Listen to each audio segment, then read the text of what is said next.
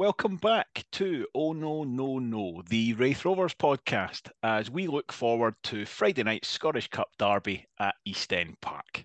I am Duncan Cameron, and there's no selection headaches here because tonight I am joined by, first of all, Scott Fleming. How are you, Scott? Yeah, really good, Duncan. Cheers. Excellent. Christina Beatty's here. How are you, Christina? Good, thank you. After a flying visit to the kingdom, we've got Carol Allison Smith again. How are you, Carol? Hola, I'm good. Good, definitely a flying visit, but good to be back to reality. Fantastic. As always, Robbie Weir is here. How are you, Robbie? Yeah, I'm very good. Very busy week, but I'm glad to be back. Excellent. And tonight we've got a very special guest. We've got the Courier's esteemed Fife football correspondent. We've got Craig Cairns. How are you, Craig? Thank you very much. Thanks for having me. Excellent.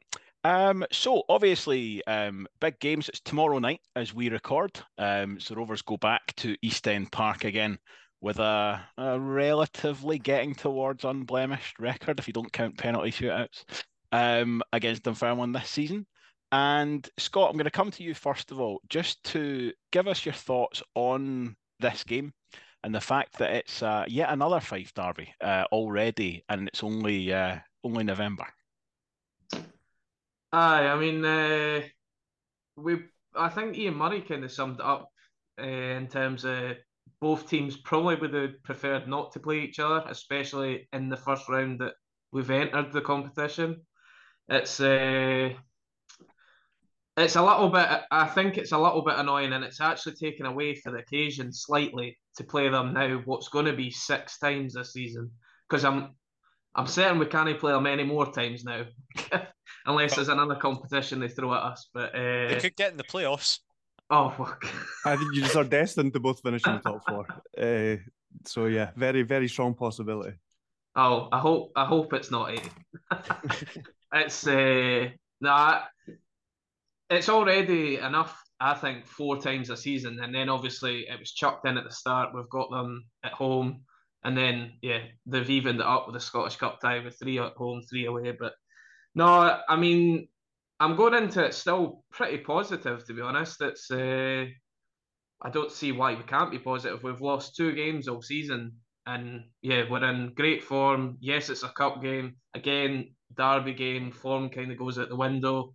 They'll be gunning for us, to say the least, after what's been going on in the first 2 league games, and with how late we won it at Starks at the, what was it now, 3-4 weeks ago. So no, they'll be well up for it. It'll be fun to see what sort of notes are up their training ground again this time. But no, I'm looking forward to it overall. And Carol, for you, was it sort of towards the bottom of the teams you would have liked to have seen come out the hat, or are you kind of looking forward to this one? 50, it would have been nice to sort of see a lower team to, not guaranteed, but maybe another round. But playing Dunfermline, I don't know, I feel we could trip up. We've been very cocky the last few weeks with it, and it could come back to bite us. There were some jokes made on Monday night. I was like, don't say that. You're jinxing it. You're jinxing it. A lot of tempting fate going on. Yeah. Yeah. And Craig, I imagine you've heard a lot this week. You've had a bit of a feel for the mood in both camps. How is it? How do you feel both sides are kind of approaching this one, I suppose? Is it business as usual, or treating it a little bit differently with it being the cup? Yeah, I think it's always going to have that sort of difference to it with it being a cup game. That's similar to what Jamie Gullen was saying yesterday, that the difference this time is that it is that sort of one-off cup match. The last cup game was obviously a group stage match, so not quite knockout as it is here. But and then I asked Ian Murray how it kind of affects the preparations, this kind of familiarity. He says that it's a bit of a stock answer, really, but the games that have come previous don't really count much towards it. I still think it's quite an intriguing one. It does get a bit tiring, like, as a reporter as well. It comes around 4 times already in the season. It is quite difficult to kind of big it up as much as you have the ones before, but I think it's still quite an intriguing one. I think what Carol said there, I actually thought that it's a really difficult one to predict. I thought that was going to happen the last time, and it almost did. It almost did. I thought Dunfermline were within a whisker of getting a winner in that game. So yeah, I don't know. I find it a really difficult one to predict, but I still think it's very intriguing given the way both teams are playing. I mean, Wraith have got to fancy themselves given the way, like Scott said, they've lost 2 games all season, and Dunfermline they're just not quite there. The performances have been there. They are a really good team. They just aren't, like I say, they aren't quite where Wraith are at the moment. But I think it's quite acceptable to say that they're probably like at least a season behind Wraith, and they're sort of where they want to be. They look to me like a team that's missing a couple of puzzle pieces, in the same way that I think the Rovers were last season. And you look at that, I think if you could transplant a number of different kind of number 9s from other teams in the division, I think they would be getting on a lot better.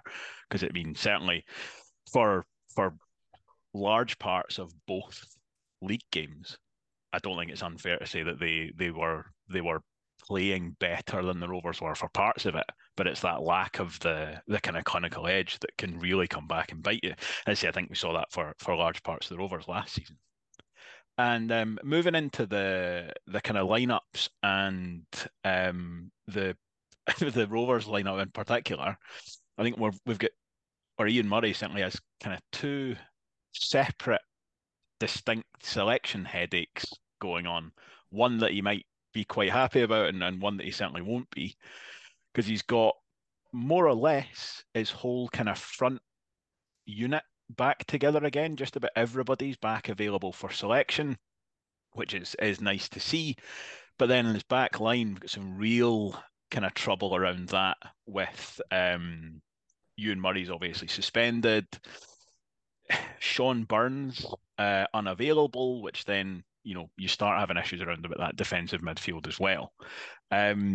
Christina, I know you had the sketch pad out earlier to try and pull together a starting 11 for this one. So why don't you kick us off? Talk us through how you think. First of all, starts with the defence and then moving forward. I'll give you a starter for 10. I have no idea how Ian Murray does this every week, by the way, because I've changed this about 5 or 6 times. So I went with O'Reilly because I'm figuring that he's going to get a start because he's a new signing. So I've gone with him. And then the rest I've scored out numerous times. So I've gone O'Reilly, Dick, Core, and Millen at the back. By thinking being 4 at the back, I think Dunfermline are going to come out wanting to score an early goal.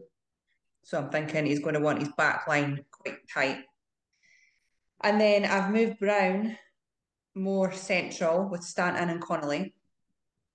And then I've got Gullen with a question mark.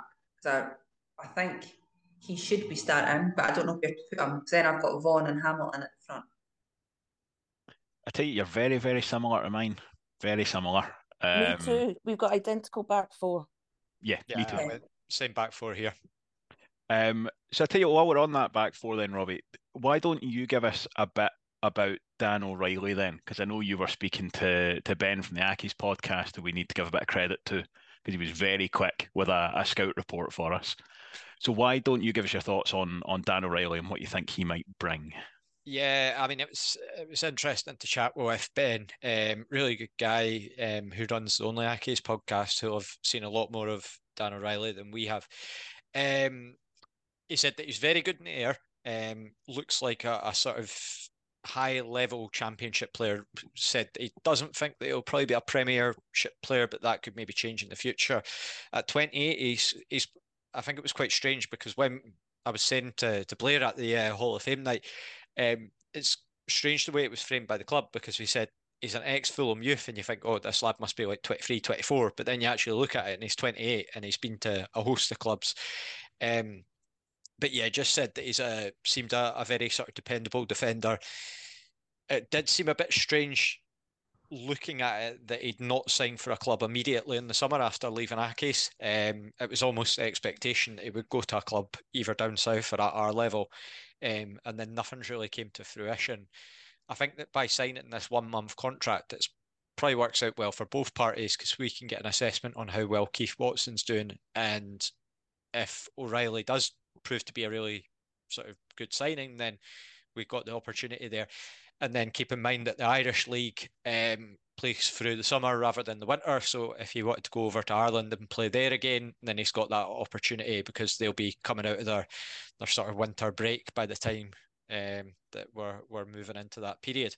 So yeah, interested to see how O'Reilly handles things. And I think that it'll be nice to have two centre halves on the park for a change if we do play him and Corr, because I cannot remember the last game. I think it must have been Airdrie away, that we had two bona fide centre halves on the pitch, probably. So yeah, I think you were right. Yeah, and that, I mean, Dan O'Reilly does sound like quite a good,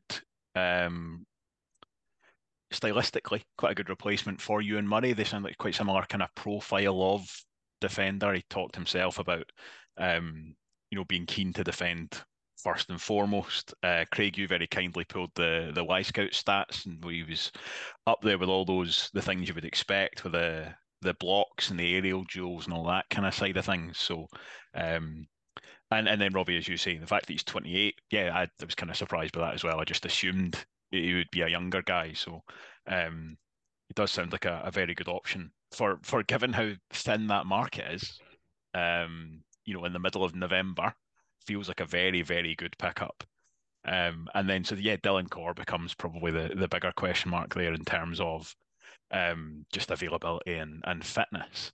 I think with Dylan, he's had another week under his belt in terms of he's had a week under his belt now in terms of training on top of that Accies game, so that can only be seen as a positive. So long as he's not had any issues with it, then again, young lad, so you would hope that stands in his favour. Did anybody have Dylan to start? Where did you put him about? Centre back. I mean, I wouldn't have him anywhere else, I'd say. Christina, did you say Gullen? Did you say Dylan? Gullen. I had a question mark for him. I just didn't know where to place him. Centre back if you want. Listen, you can play centre back. He's still going to drift to that left wing. It was because I was thinking, would I do a back four and then a middle four? Was really my question. So I had him as a question mark.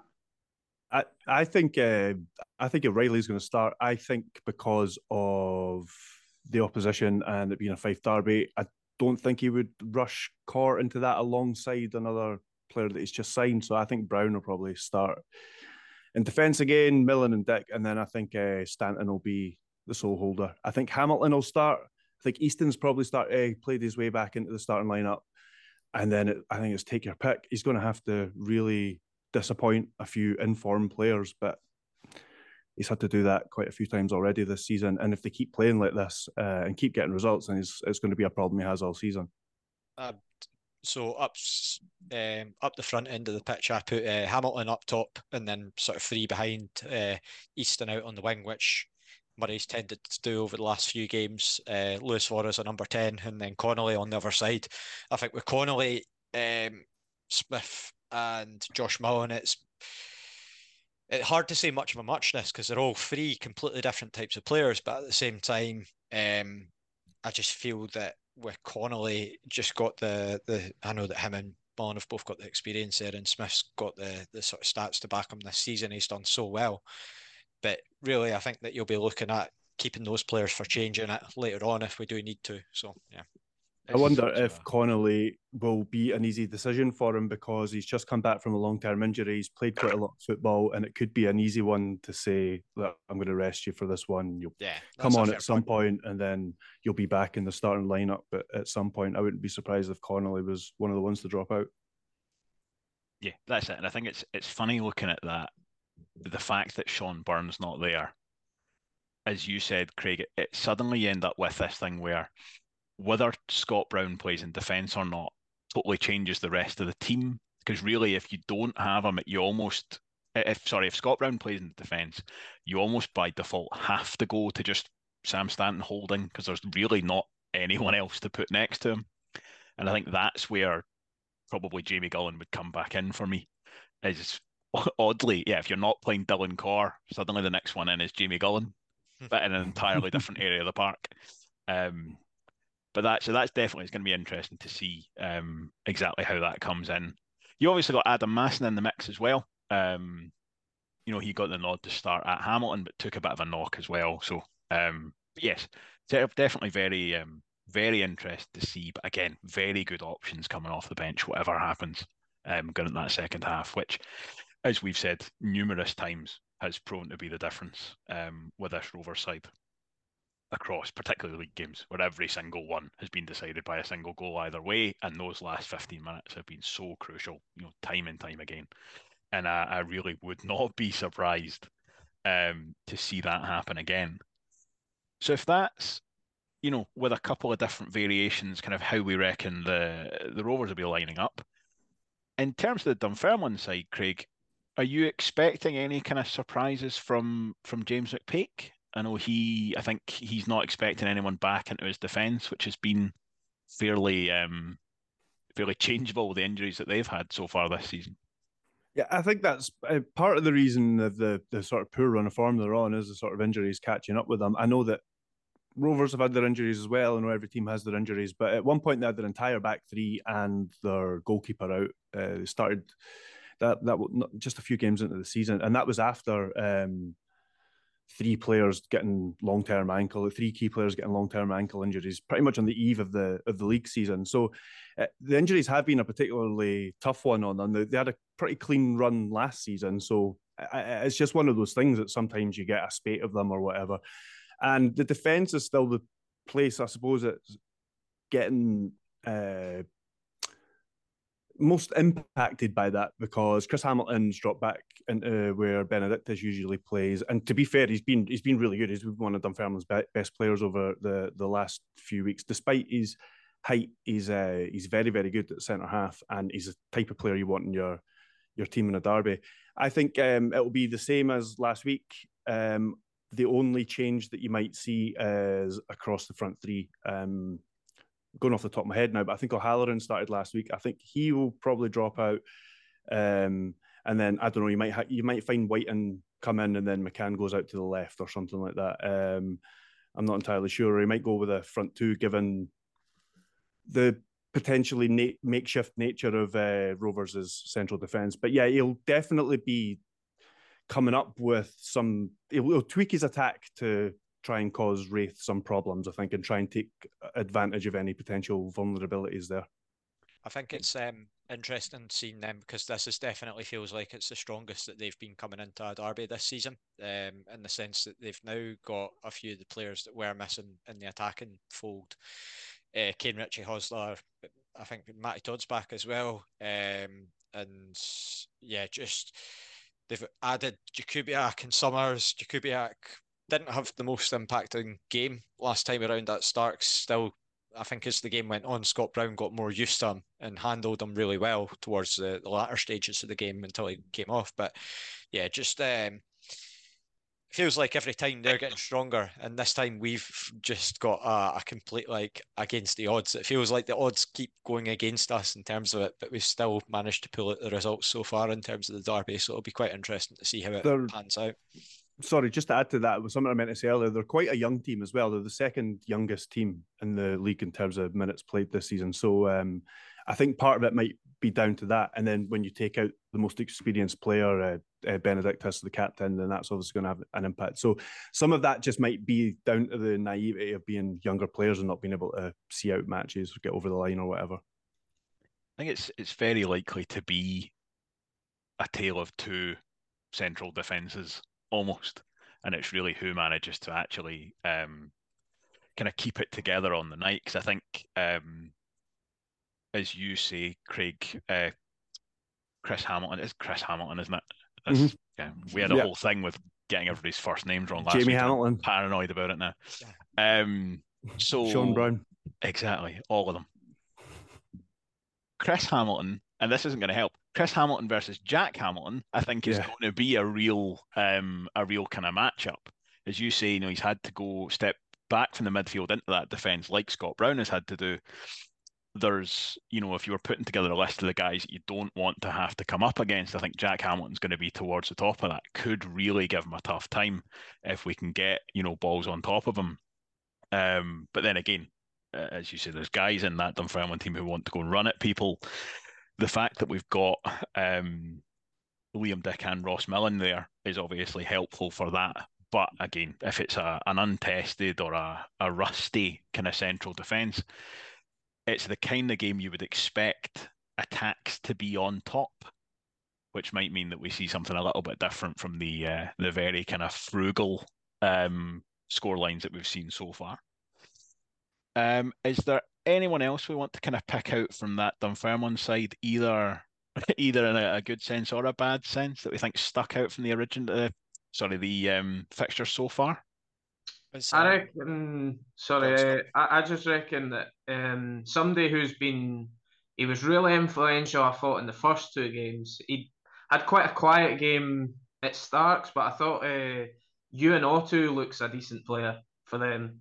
Especially, he's somebody that likes it. Going by the 3 games I've seen him in this season, he loves a challenge, but also he seems very calm on the ball for such a young player as well, in such a frenetic league. It's just constantly end to end in the championship most weeks, and somebody that can get their sort of foot on the ball, sort of like a Sean Byrne, and just play the game at their own speed. He seems to be their version of that, going by what I've seen of him. But I think if we can, he was kind of quiet. I thought the last time as well, because he was on a booking very early, and it probably made sure that he had to watch himself for the rest of the game. But it'll be interesting to see, because Craig, if I'm not wrong, he's been also somebody that's went midfield centre back. So Yeah. I don't know whether they're going to play him either. It depends. I think it'll be who's defence just available. because with Breen being out, he's been playing back there since Breen went out, basically. But at the start of the season, he was going between both. He might have played both against Rovers. Might have changed within game. He does that a lot as well. Yeah. Yeah, the second game at Starks, he started in the midfield and then he dropped back. Because I think possibly Dunfermline finished that game with That's when Breen went off. 2 or 3 midfielders in their back 3, yeah. Sorry, Robbie, and you come. Yeah, I was just going to say, I think I'm not sure if he's still injured or not, because I know that he came off quite recently, but Dennis Mehmet, I'm guessing he's back from injury as well. Yeah, he had a concussion, came off half time against Dundee United, and then he was fine. McPake was saying usually the protocol's 12 days, but then if you show improvements, certain symptoms go away within a few days, then you can. And then he was back. He started the last game. Yeah, he's a funny one, because see with Dunfermline, he's probably the one of the best examples in the Scottish league system that you can see of a player that gets absolutely slaughtered in a bad team, and then as soon as things start working out, everyone loves the guy. Like, it was just a very surreal situation where they got relegated and everyone's like, get rid of him, he's murder, and then he starts keeping clean I was sheets saying that about one. most of them, to be fair. Yeah, exactly. I remember, to be honest, we've no club's perfect by any means, but I remember Rory McEwen, our old left back, getting absolute pelters when he was next to Ross Perry, which was not doing that guy any favours whatsoever. And he used to get pelters for the first 6 months, and then Ross Perry got released. We brought in we had a more stable defence after that, and then he became a bit of a fan favourite, McEwen. So yeah, it can happen very quickly, those sort of changes in terms of how people are seen. So especially when you go down, so obviously I had to go to the league below to do it, but then putting really strong runs together, guys get a lot of confidence back, particularly goalkeepers. I think you see that. Still got a mistake in him, I think, but yeah, it's a shame he is available, because I think that keeper they've got on loan from Dundee looks like he has multiple mistakes in him. He's looked a fair bit ropey the couple of times I've seen him.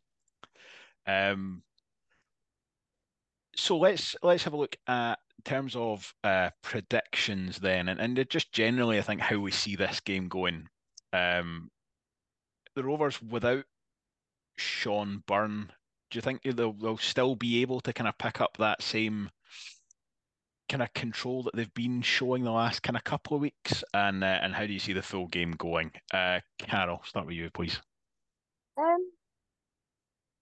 It really just. I mean, I would love to see Brown further up, but it's my quite big question is do we have the depth or the security to play Core and O'Reilly? So I do see it being a really defensive game. I'm going to predict someone's going to be sent off. I predict a red card. I think it's going to be quite a physical game. Who are you picking for your red card, Carol? Narrow it down for us. Better not be O'Reilly on his debut. A centre half. That's the last time we seen him. Yeah. He definitely was quite harshly treated with that. I know I was joking about it when we signed him, but I went back and looked at it and think, yeah, you know what? I think he was a wee bit unfortunate there. I think it looked worse live than it did when you see the replays. I don't know. I don't think I could predict. I just got a feeling there'll be a red card. Hopefully not for us, but someone's going to do something stupid. And 1-1 at half time, and then 3-1 Rovers, and a last minute just to be the icing on the cake. That would be nice, just to have a goal of a lead of more than a goal against the championship side for even a brief period would be lovely. Exactly. Scott, what about you? How do you see the kind of the pattern of this game going? No, I agree that I think it could be. I'm going to say it's going to be yet another tight one. I just can't see how, especially with our sort of players missing, how we either win comfortably or even though we're sort of down in numbers, I don't see the Pars aren't scoring goals, which is obviously the key to win a game. But like the fact that they're struggling to score goals kind of keeps me pretty confident that we're going to always be in the game, no matter if we're not playing great. I don't see them scoring 3 or 4 goals in the game.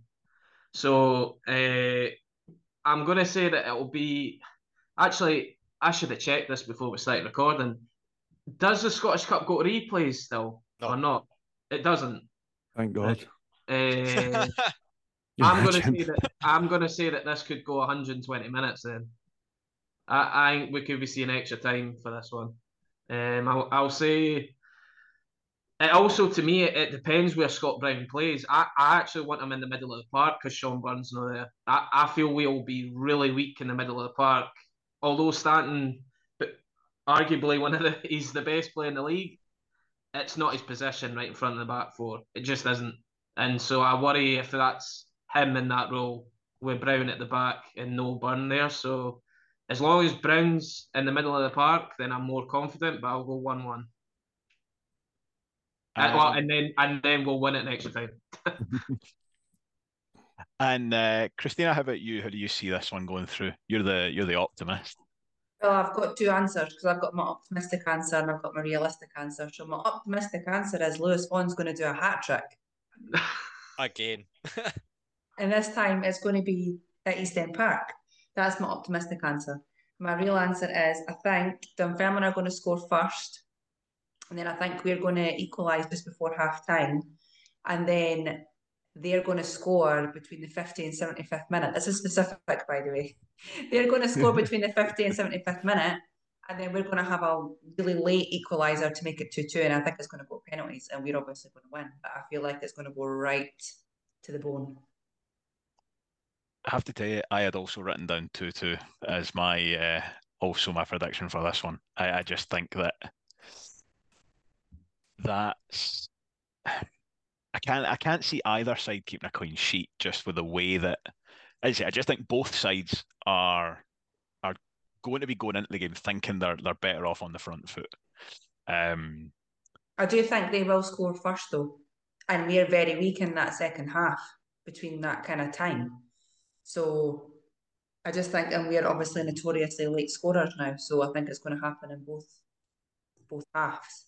Yep. I mean, that's one thing that the Rovers, unless it gets, painful, they're always going to think they've got a chance.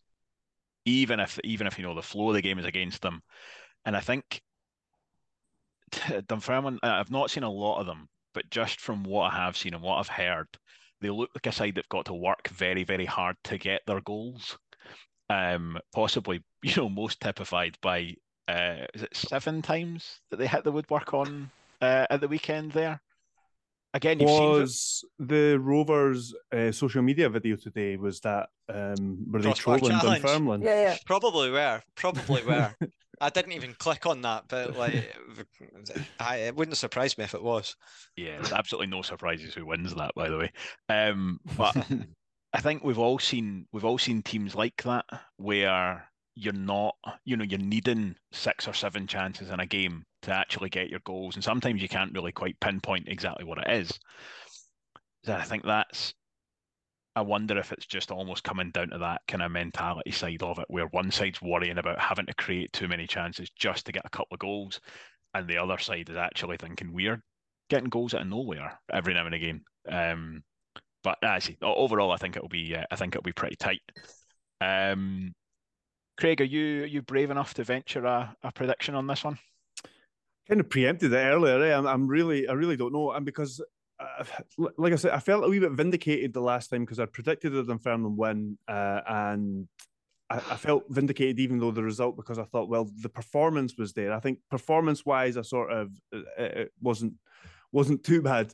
I don't know if that's clutching at straws. So this one, I'm reluctant to come on a Wraith podcast and predict a Dunfermline win, but surely, like, Wraith aren't going to just keep winning games between now and the end of the season. They're going to lose at some point, surely. So I'll call in the law of averages and say that Dunfermline will go through on penalties, because I do think it'll be a tight one as well. Yeah. See if it goes like your last Wraith Dunfermline prediction, and the result ends up the same as last time, I will be very, very, very happy, Craig.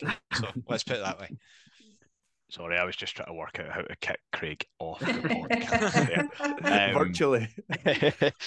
Right, Robbie, what about you? How do you see this one going? I think that as Rovers fans, we're naturally going to be focusing on the flaws in our system and where the issues might be.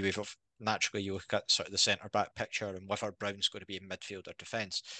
I think we're overlooking the fact that Jack Hamilton's hitting a bit of a vein of form, coming in, scoring 3 goals in his last 2 games.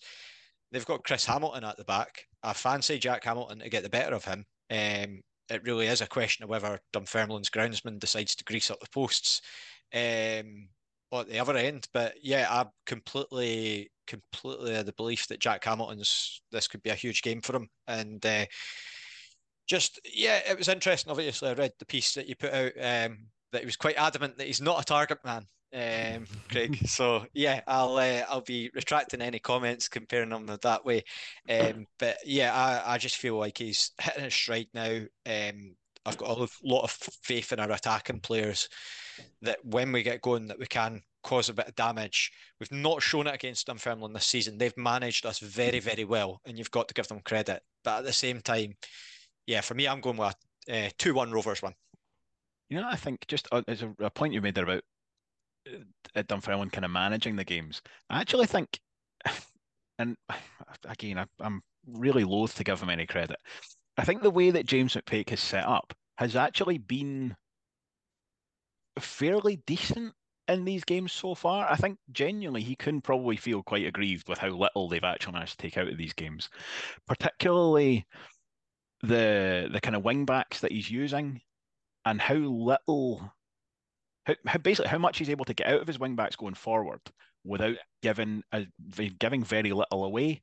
And I actually thought that was one of the things that when Dylan Easton came on in the last game at Starks Park, suddenly Aaron Comrie, who's on the right-hand side, kind of suddenly had something to worry about, because it had been Josh Mullen up till that point, and he wasn't really getting into that space behind.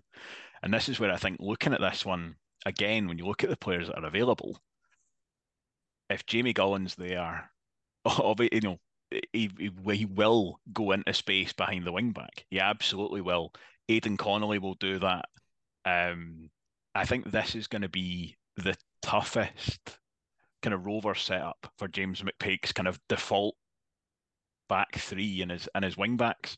So hopefully we can get a bit of change out of that as well.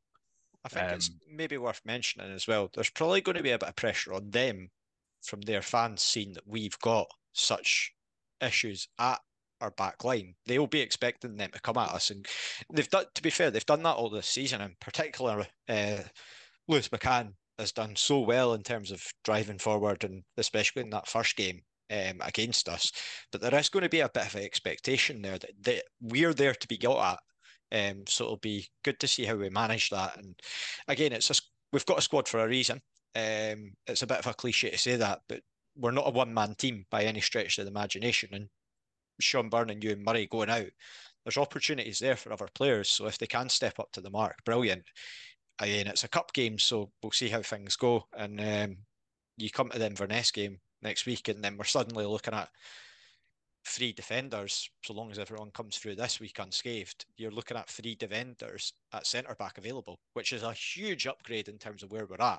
So regardless of how things are going, so long as we stay injury-free, ideally you want to go through in the Cup. Nobody wants to go out at this stage, but things are progressing quite nicely from our perspective, I'd say.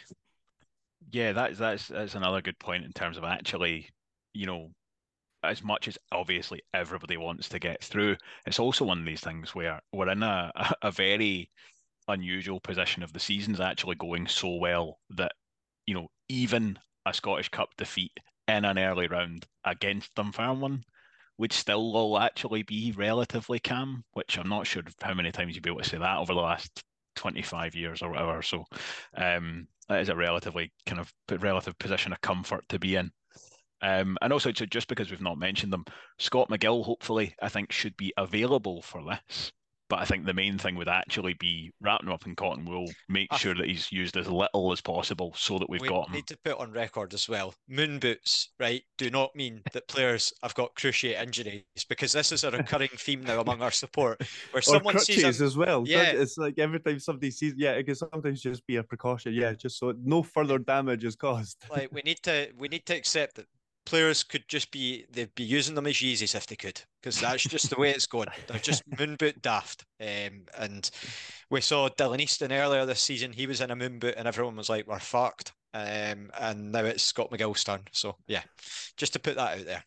I did wonder that, because I put out just a standard team news piece out one week, and there was lots of people replying to me asking me about Dylan Easton. I was like, what are you talking about? Why are you so worried about Dylan Easton? I had no idea that he was, and I think he was out for a wee bit, wasn't he? It was like he was fit enough for the bench for 2 games or something like that. But yeah, people seemed really worried that week. Yeah, I think it's just there's a fashion for moon boots. I think also as well, we've got a very scarred support in terms of injuries, and we're goes back a while. Yeah. But that I see. As long as kind of with one eye on next week, we get Scott McGill through, then he's kind of Ross Millen's replacement, I would think, first choice at right back. But then, as you say, Robbie, after that, you're then looking at actually having multiple people back and available again, and hopefully in a really good position going into the kind of the depths of the winter. All right, so that was a good discussion on that game. Anything else anybody wants to throw in about tomorrow's game? Just on behalf of Blair Hopcroft, fuck the Parson. I thought we were just going to drop that audio in again at the end. I'll find it from the other episode and I'll cut it in at the end. We'll get a little techno remix on that. Right, excellent. Well, what we'll do then is we'll move on, and we've got a slightly different take on our big question this week, because I think 3 of you were at the Hall of Fame on Monday night. So my big question is more to you. And Cara, we'll come to you first of all, because I know you ended up doing a bit of work. How was the Hall of Fame? Tell us some of your stories from that one. Well, I think to sum it up, if you told 15-year-old football mad me that I'd be sitting in a car with Paquito on one side, Gary McAllister in front of me, to go and sit on a front row of the Adam Smith with Danny Lennon and Jason Thompson, I would have had kittens. And on the inside, all day, I was having like absolute sort of surreal moments. But yeah, I spoke Spanish from 3:00 in the afternoon until 11 o'clock at night, which was definitely weird. The two worlds collide. Yeah, but first question I asked Paquito is, when's the friendly? Can you confirm? So he's 99.9% sure. I also asked him if I could stay on his sofa when I went there. So my accommodation sorted for Las Palmas. Yeah, it was the We're one having an empty at Paquitos, aren't we? Does the expense account at the Courier cover trips to the Canaries, Craig? Yeah, probably not. Probably not. But sure, Alan Temple's away doing friendlies and stuff in Mallorca in the summer now, is he not? He gets the European Games.